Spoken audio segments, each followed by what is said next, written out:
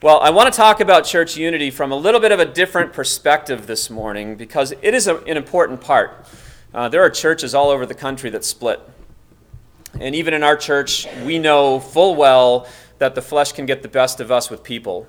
And we sometimes have our own ideas about the way things should be, and if they don't turn out that way, we get upset because of our selfishness or because we don't get what we want. Sometimes people can be thoughtless, and people can say things to you that are hurtful, and we don't want to forgive, and so we hold on to those things, and those things cause divisions. The Spirit of God, when a person becomes a Christian, puts you into a body. 1 Corinthians chapter 12, verse 12 tells us this very clearly. Any person who knows Jesus Christ as Savior is baptized into the body of Christ. So if you're saved, whether you want to be a part of a group or not, you are by nature of being a Christian. God never, even though our culture is kind of set up this way, and it's becoming more so, that life is becoming much more individualistic. Where is it?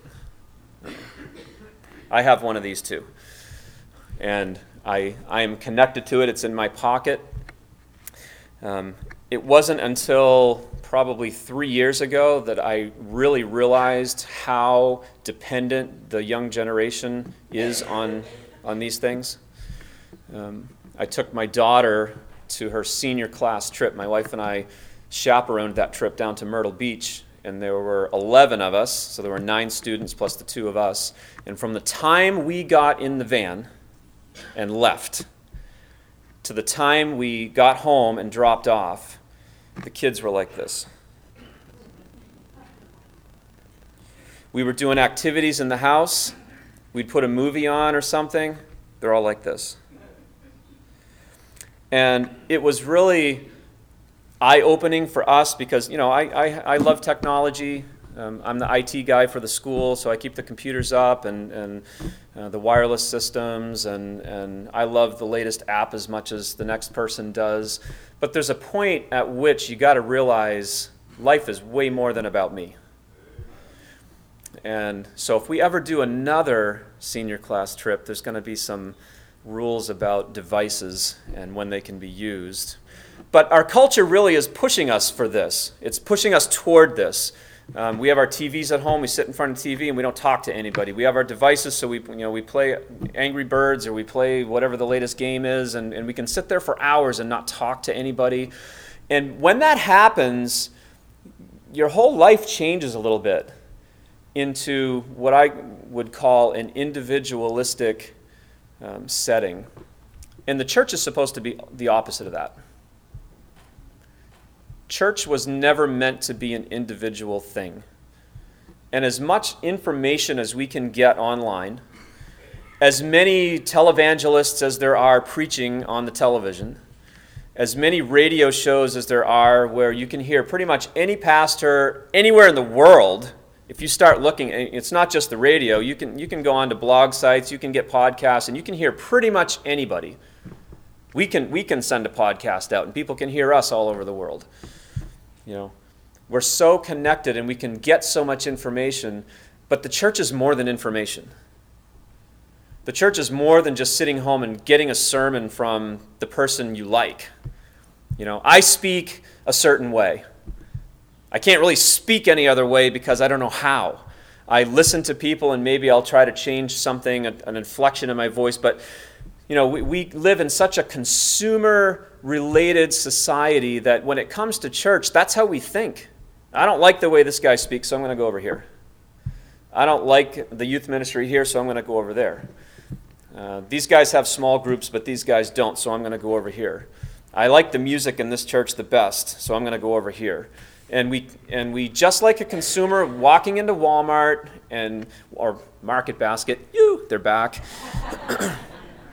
You walk into Market Basket and you have choices, right? What kind of soup do you want? I don't know. What do I feel like? And I can choose whatever I want. Church is not meant to be that way. There's a connection, a faithfulness, a loyalty that should be present in our lives. And it doesn't mean that we can never leave a church and go somewhere else. That happens. My wife and I have been to a few churches in our lives. I'm trying to remember how many now. 1, 2, 3, 4, 5, but that was one we went to before. So we kind of came back. 6, at least 6 different churches since we've been married. And some of that's because we've moved different places. Some was down at school or when we have been living different places. But we talk about this as a husband and wife, as parents too. We don't want to be church hoppers. We don't want to just every 3 years up and leave. No matter what happens here. If the church goes off the deep end doctrinally and they start teaching false doctrine, that's one thing. But if it's just because the ministry changes or the music changes or the people in the church are not the same as they were 10 years ago, there's a loyalty and there's a connection here that we need to look at. And it's not because unity is just great for the sake of unity. And don't get me wrong, unity is awesome. And you know this. When your family is getting along well, isn't it a whole lot better than when they're not? I don't like when my kids fight, because then we have to deal with it. And that's parenting, I know. We have to teach them, and we have to talk about them. But unity has its benefits. One of them is it's simply more pleasant to live when people are unified. It's much more pleasant to come to a place like this when people actually like each other and are getting along and are nice to each other and are kind to each other and things like that. And so that has a personal benefit to me when the group that I'm involved with is getting along. I mean, just look at Market Basket. I'm going to bring them up as an example again, right? I mean, the thing boiled down to greed and a family feud. There wasn't a whole lot written about the detail of what that feud was, but that's what it was. They couldn't get along. And look how many people it affected.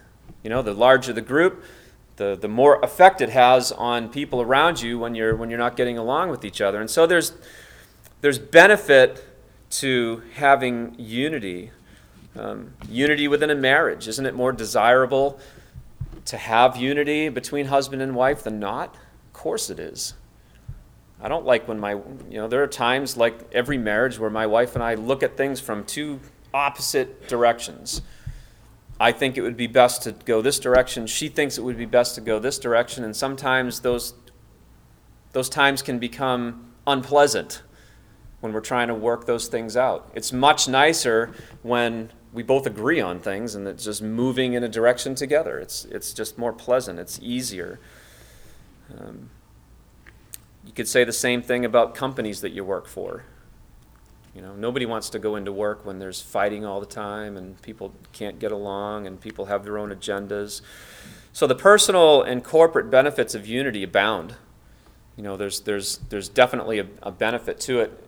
And we could just stay right there, I guess, and talk about the benefits of unity to our church, but that's not really what I want to get at this morning. There's a much, much deeper reason why we should be concerned about unity in our church than just that.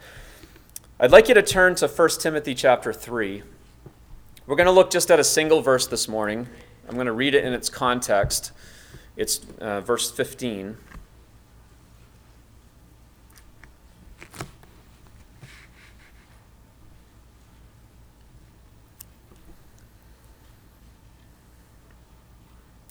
So Paul's writing to Timothy, and in his letter to Timothy, he talks to him about the organizational structure of a church. And I could spend a long time on this morning as well, and it's actually something that I'd like to do either as a class or a series with you at some point. There are a lot of people who gather together and call themselves churches, but they're not necessarily. There is some order and some structure that God put in His Word about what makes a church a church. I'm a Christian, you're a Christian, so let's get together at my house for coffee and we'll call it church. Not necessarily church. There is some structure, there is some organization, there are actually an office talked about here. In 1 Timothy 3, verse 1, it says, it's a trustworthy statement. If any man aspires to the office of overseer, it's a fine work he desires to do. And then it gives the qualifications for that man. An overseer then must be above reproach. the husband of one wife, temperate, prudent, respectable, hospitable, able to teach, not addicted to wine, not pugnacious, but gentle, uncontentious, free from the love of money. He must be one who manages his own household well, keeping his children under control with all dignity. For if a man does not know how to manage his own household, how will he take care of the church of God? Not a new convert, lest he become conceited and fall into the condemnation incurred by the devil. He must also have a good reputation with those outside the church, so that he may not fall into reproach and the snare of the devil. So there's qualifications for men that God is going to place into a church to oversee and take care of it. A second one is deacon. Verse 8. Deacons likewise must be men of dignity, not double-tongued or addicted to much wine or fond of sordid gain, but holding to the mystery of the faith with a clear conscience. And let these also first be tested. Tested by who? By what? There's a process here that God puts into place so that the church can be organized under the direction of spiritual men who are saved, who have the Spirit of God leading them, and there's a testing process that goes on to make sure that not just anybody becomes a leader of the church. This is God's rules. We're not making this up. This is what God says. Women, and this would be... you can argue about deaconess, whether it's a deaconess in an office or not. But these are women who serve in the church. Women must likewise be dignified, not malicious gossips, but temperate, faithful in all things. Let deacons be husbands of only one wife, good managers of their children and their own households. For those who have served well as deacons obtain for themselves a high standing and great confidence in the faith that is in Christ Jesus. I'm writing these things to you, hoping to come to you before long, Paul said to Timothy. But in case I'm delayed, I write, and here's the context of our verse, I'm writing all these things to you so that you may know how one ought to conduct himself in the household of God, which is the church of the living God, the pillar and support of the truth. That's what the church is. We're a local manifestation of a much larger body. Every person who's come to know Jesus Christ as Savior, who is justified, as I mentioned earlier, gets baptized into the church. So whether you are actually here or there or anywhere else, you are a member of God's, what we would call the universal church. Every person who's born again on the face of the planet right now is a part of that universal church. We here in Methuen at Fellowship Bible Church, we are one local manifestation of that church.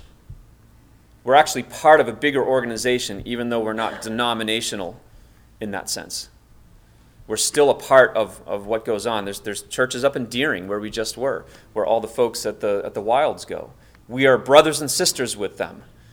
And their church needs to be operated under these same principles. It's not just fellowship, it's all of us.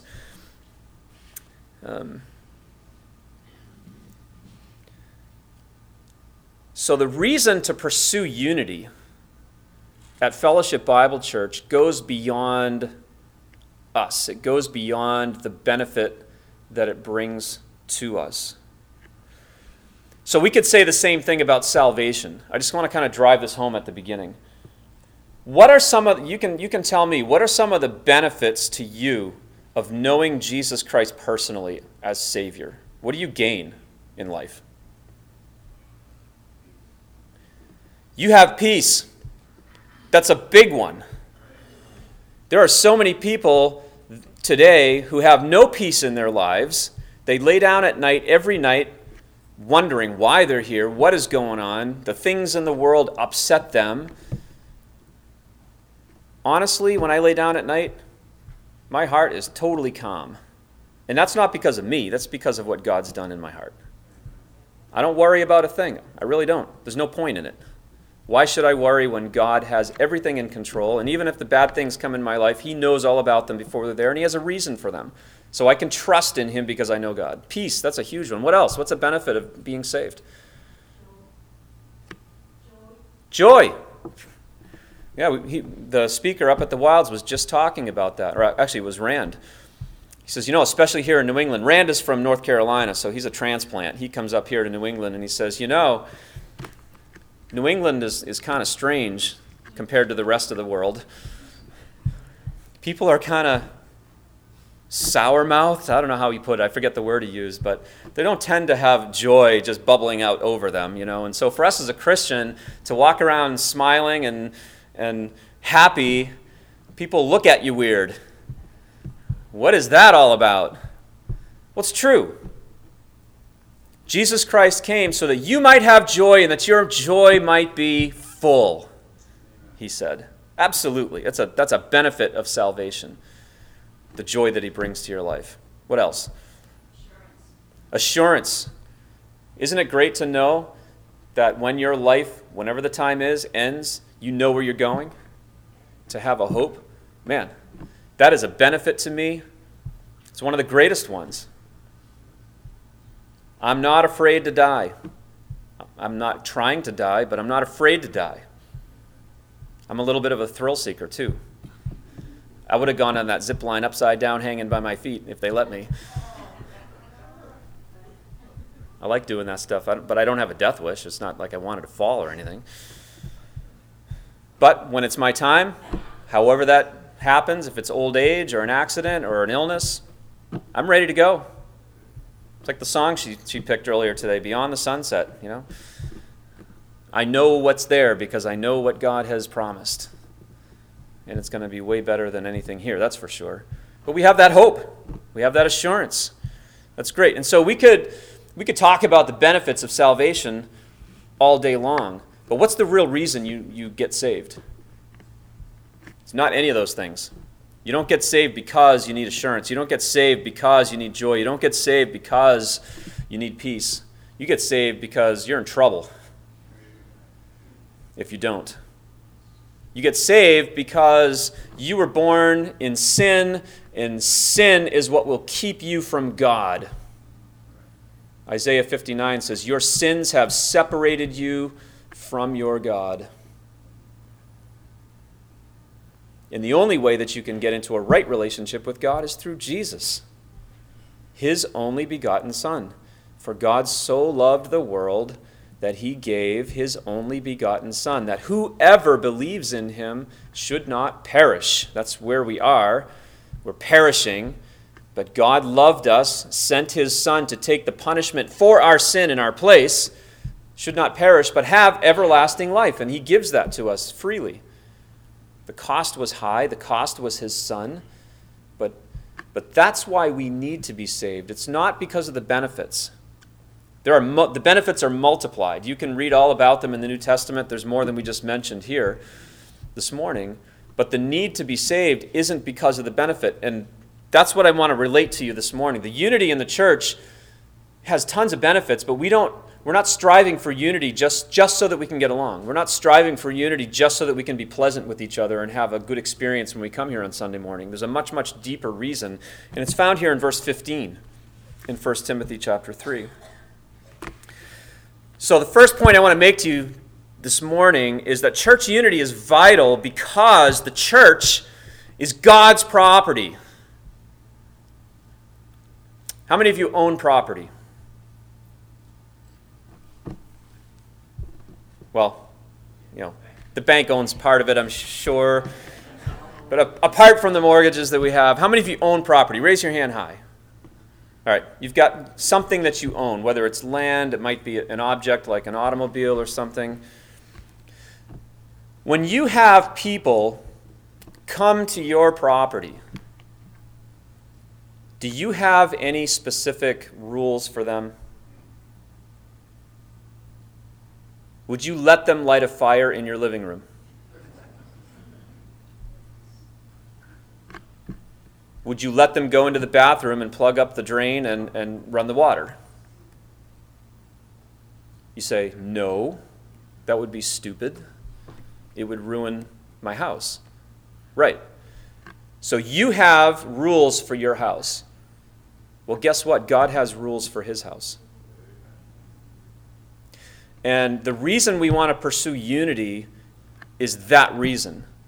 This church does not belong to me or Pastor Dan or Pastor Stringer or the elders or any of the leaders of this church. This is not our church. As much as we may want to say this is my, and yeah, there's a sense of connection, so we call it my church. I do call this my church, and I should. But it doesn't belong to me. You're not my property. And I can't stand up here and dictate to you what's going to happen, but God can. And that's my job, is just to be a focal point for God. And so I'm teaching, I read what's in here, and God's gifted me to teach, and so I teach you. And that's what we're doing this morning. If you go into somebody's house, I mean, at its very essence, it's not hard to understand that when you're in someone else's house, you have to be aware of what they want you to do or not do. Yes? The Andersons, who are up at the camp right now, they have a camp of their own up in northern Maine on Lake Aziscohos. If you've never been there, ask them to invite you. It's a beautiful spot.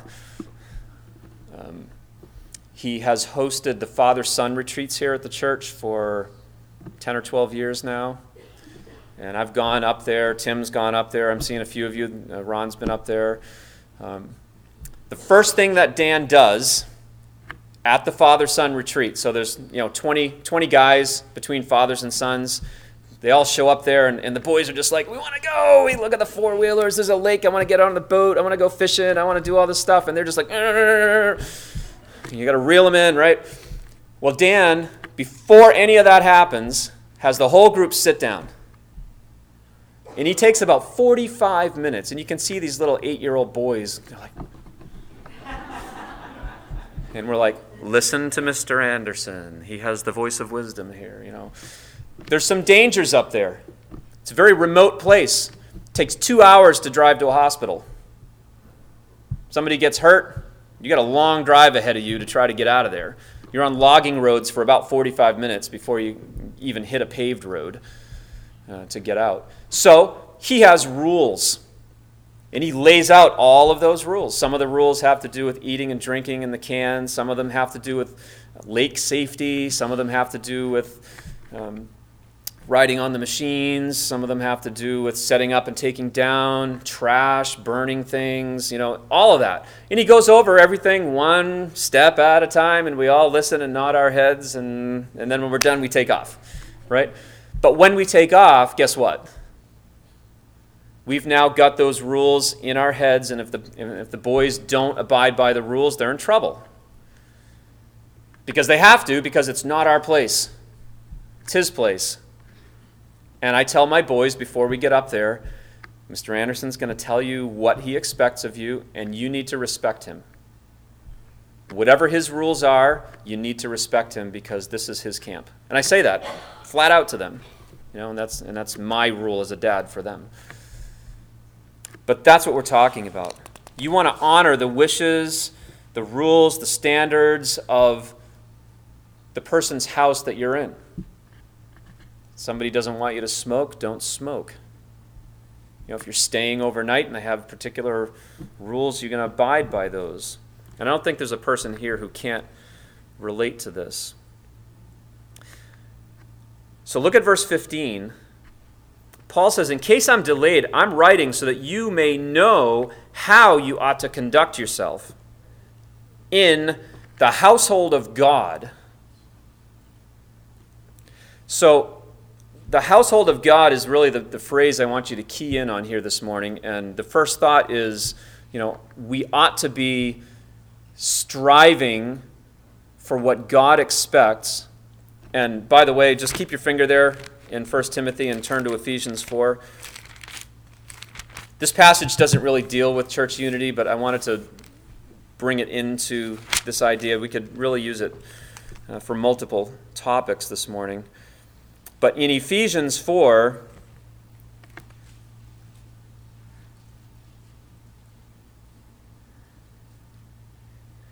Paul is giving the church at Ephesus, again, instruction about how you should behave. Verse 2 says we should behave with humility and gentleness, with patience, showing forbearance to one another in love. And then here he says it in verse 3, being diligent to preserve the unity of the Spirit in the bond of peace. So it is our responsibility in God's house to preserve the unity that he's created among us, which is one of the great blessings of knowing Christ in the church. You and I come from totally different backgrounds. I don't care what color your skin is. I don't care if you're male or female. I don't care if you're 80 years old or 20 years old. You and I have a connection if we're saved. And we're part of that body. And it's my responsibility to preserve the unity that God's put between you and me in Christ. And that's part of what we want to do. And why? Because it's God's house. But this passage in 1 Timothy is even more compelling than that. Because we are not simply guests in God's house. And I want you to, this is where it goes a little bit, one step deeper here. You know, it's easy for us to think of this building as a house because it's a building with walls and a roof and a foundation, just like our house. And so we come here and we say, all right, this is God's house. But that is not God's house. If this building burnt down and were destroyed, we would still be God's house. The household of God. The Greek word here is oikos, and it could be translated house, just like you think of a house, a dwelling place where you stay. But really, a better translation of it is what it says in the New American Standard that I'm reading this morning, the household of God, which goes a little bit beyond house. So if you came over to my house, over at 32 Cross Street, I could open up the door and you could come into my house.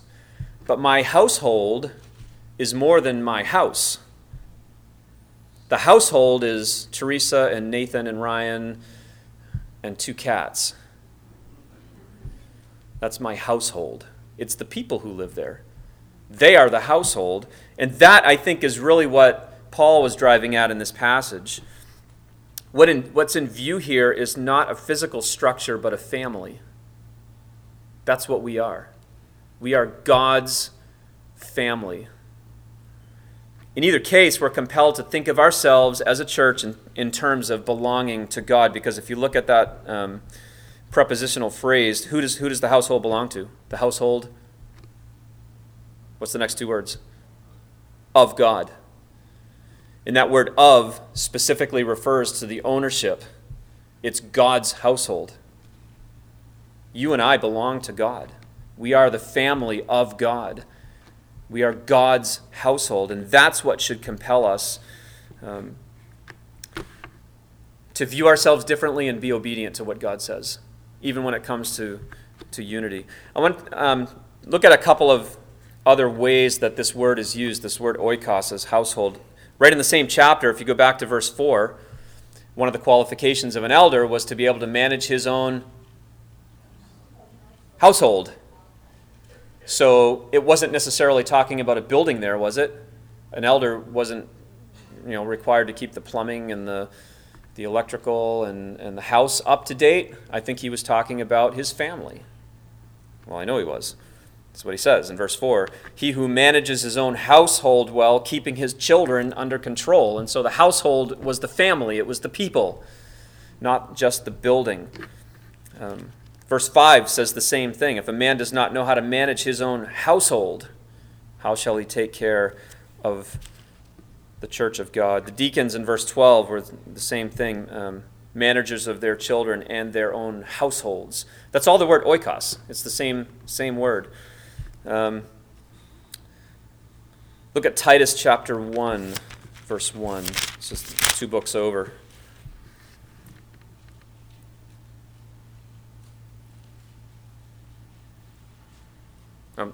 Verse 11.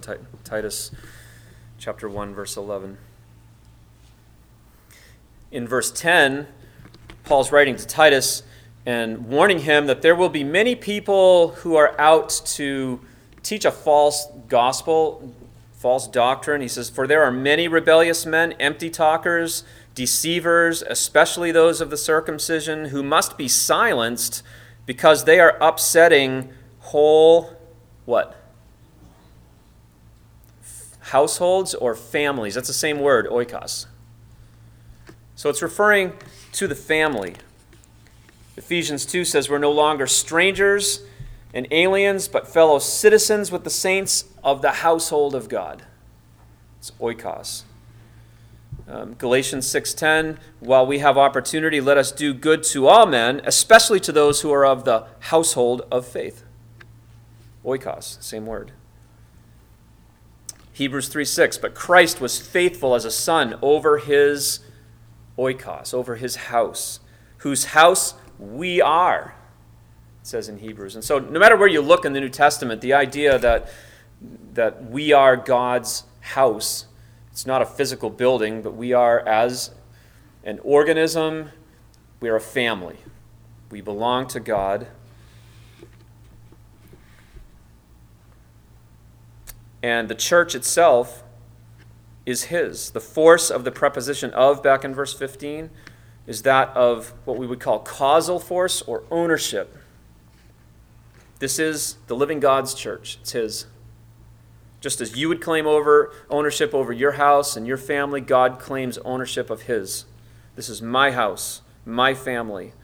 And so Paul states emphatically that this is the living God's church.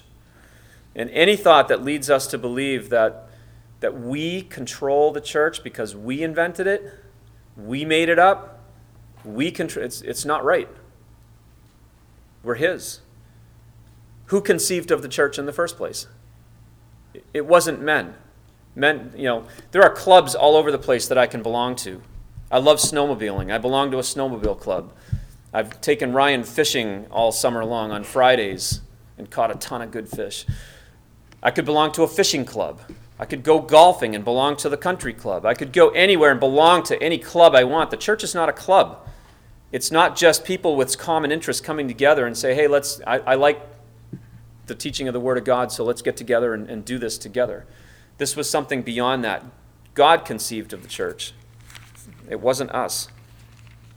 In Colossians chapter 1, verse 24, you don't need to turn to it, it says, I rejoice in my sufferings for your sake, and in my flesh I do my share on behalf of his body, which is the church, in filling up that which is lacking in Christ's afflictions. Of this church I was made a minister.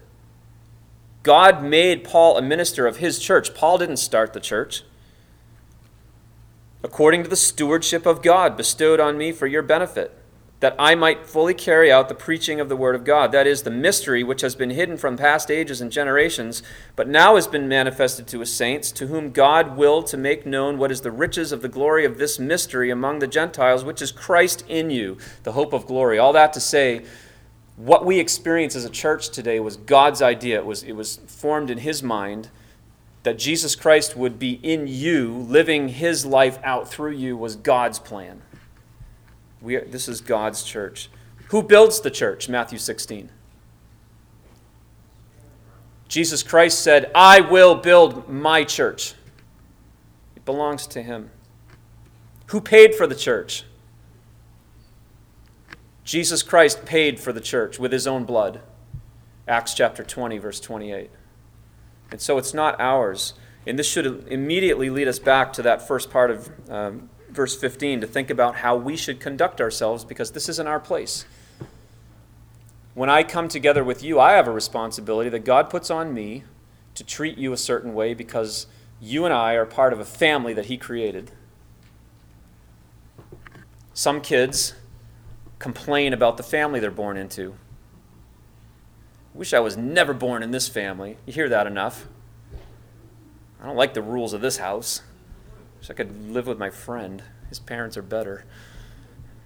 And sometimes that happens. Our own kids have said that in our house. In moments of frustration.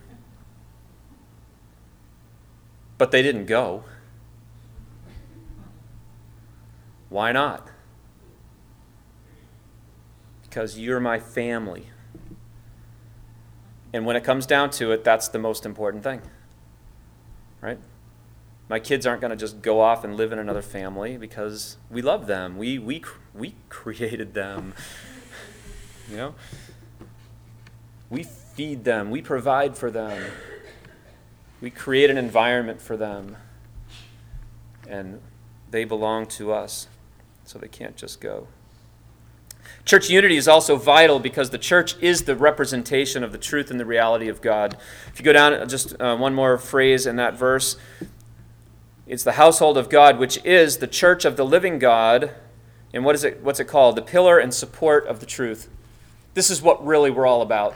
Why do we need to be unified? It's not just so that we can be pleasant with each other. It's because God is displaying through us a greater truth than us. The character of God, the attributes of God, people have no clue. I would have had no clue if somebody from the church had not opened my eyes and told me about God. And as I came into the church and watched how people lived, it was different. There was a marked difference between how people treated each other at Billerica High School and how they treated each other at Church of the Open Bible in Burlington. Way different. Nobody swore at me at church. Nobody walked down the hall and knocked the books out of my hand at church. Nobody came to me and was trying to tell me about all of their exploits that they did the last weekend and how awesome it was to throw up all over the place at church. All the stuff that I got at Billerica High School, there was something way, way different. There was a holiness. People were concerned about what was right and wrong. They were talking to God. They were worshiping God, and this was so different than what I was used to. And that's what the church does. We uphold the truth of God, and we represent it to a world that needs to hear it. Interesting thing here about the pillar and support of the church. Ephesus was a place where there was a famous temple. Anybody know the name of the temple?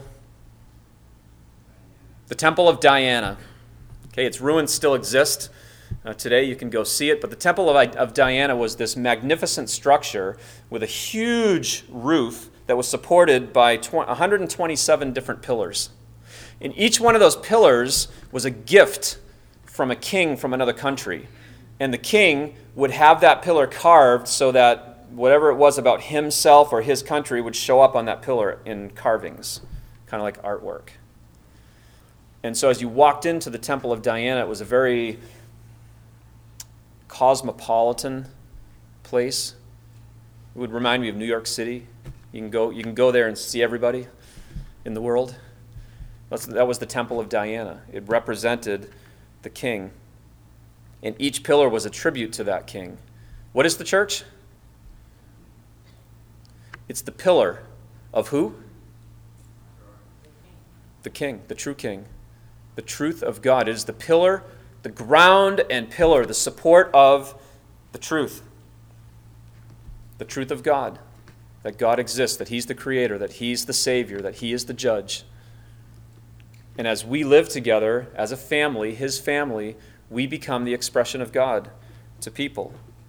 We are the source, the ground of the truth. There's a reality of God that's revealed in His Word, that He's the source of all life, He sustains all life, He's the Savior, He's the judge. The gospel of Jesus Christ, which tells us that we have sinned and that the only way to take care of that sin is through the sacrifice, belief in the sacrifice of Jesus Christ. All men are doomed to judgment. Christ paid for that sin. All men are called to repent and believe in Christ, and that trusting in Christ brings salvation to people. That's the truth. It's here, but how does it get out to where people are? It's through us. It's through the church. So the whole point this morning, as you're thinking about Fellowship Bible Church, as you think about coming here, think about yourself as more than just somebody who comes and sits on a Sunday morning. You are a part of the organism of God, the family of God, the family that belongs to God. And we ought to be seeking unity, not for our own sakes, but for His. For God's sake. Which means I have a responsibility to you to give grace. When you insult me, I need to give you grace. Why? Because God gave me grace. When you offend me, I need to give you forgiveness right away and not hold a grudge. Why? Because God gave me forgiveness right away when I asked Him. And when I give forgiveness to you, I am clearly demonstrating the forgiveness of God. When I want something to happen and you don't do it my way, I need to exercise patience with you. Why? Because I don't do things God's way all the time, and He's very patient with me. I still stumble in the dark. I still fall. I still sin. I still say dumb things to my wife that I shouldn't say. I still get angry with my kids even though I shouldn't get angry with my kids. I'm still tempted by things in the world that I shouldn't be tempted by. And when those things happen, if God just held a grudge against me and said, forget it, I'm done with you, it doesn't happen. God never says that. His forgiveness is eternal. And so when I exercise patience toward you because you're not doing things the way I want, I am demonstrating God's life. And so are you when you do it to other people. That's what the church is all about. In case I'm delayed, write so that you may know how one ought to conduct himself in the household of God, which is the church of the living God, the pillar in support of the truth. So let's think of ourselves that way. All right, let's pray. Lord, thank you for the opportunity this morning to be into your word, and I pray that what we have talked about this morning might be a reality in our life. Lord, help us to be what we ought to be because we belong to your family. You made the rules. This is your house. Help us not to make it into something else. Help us to realize that we are the ground and pillar, the support of the truth of God. The truth will never change, but Lord, we have the responsibility of being billboards for the truth, so that when people come in here and they view us, they see how we treat each other, they will see you. They'll see your character. They'll see the truth of God and the gospel at work. And I pray that this would be the driving force behind our relationships here at the church, and pray that you'd help us to enjoy the rest of our weekend, and pray that you'll be with us and help us to remember these things in Christ's name. Amen.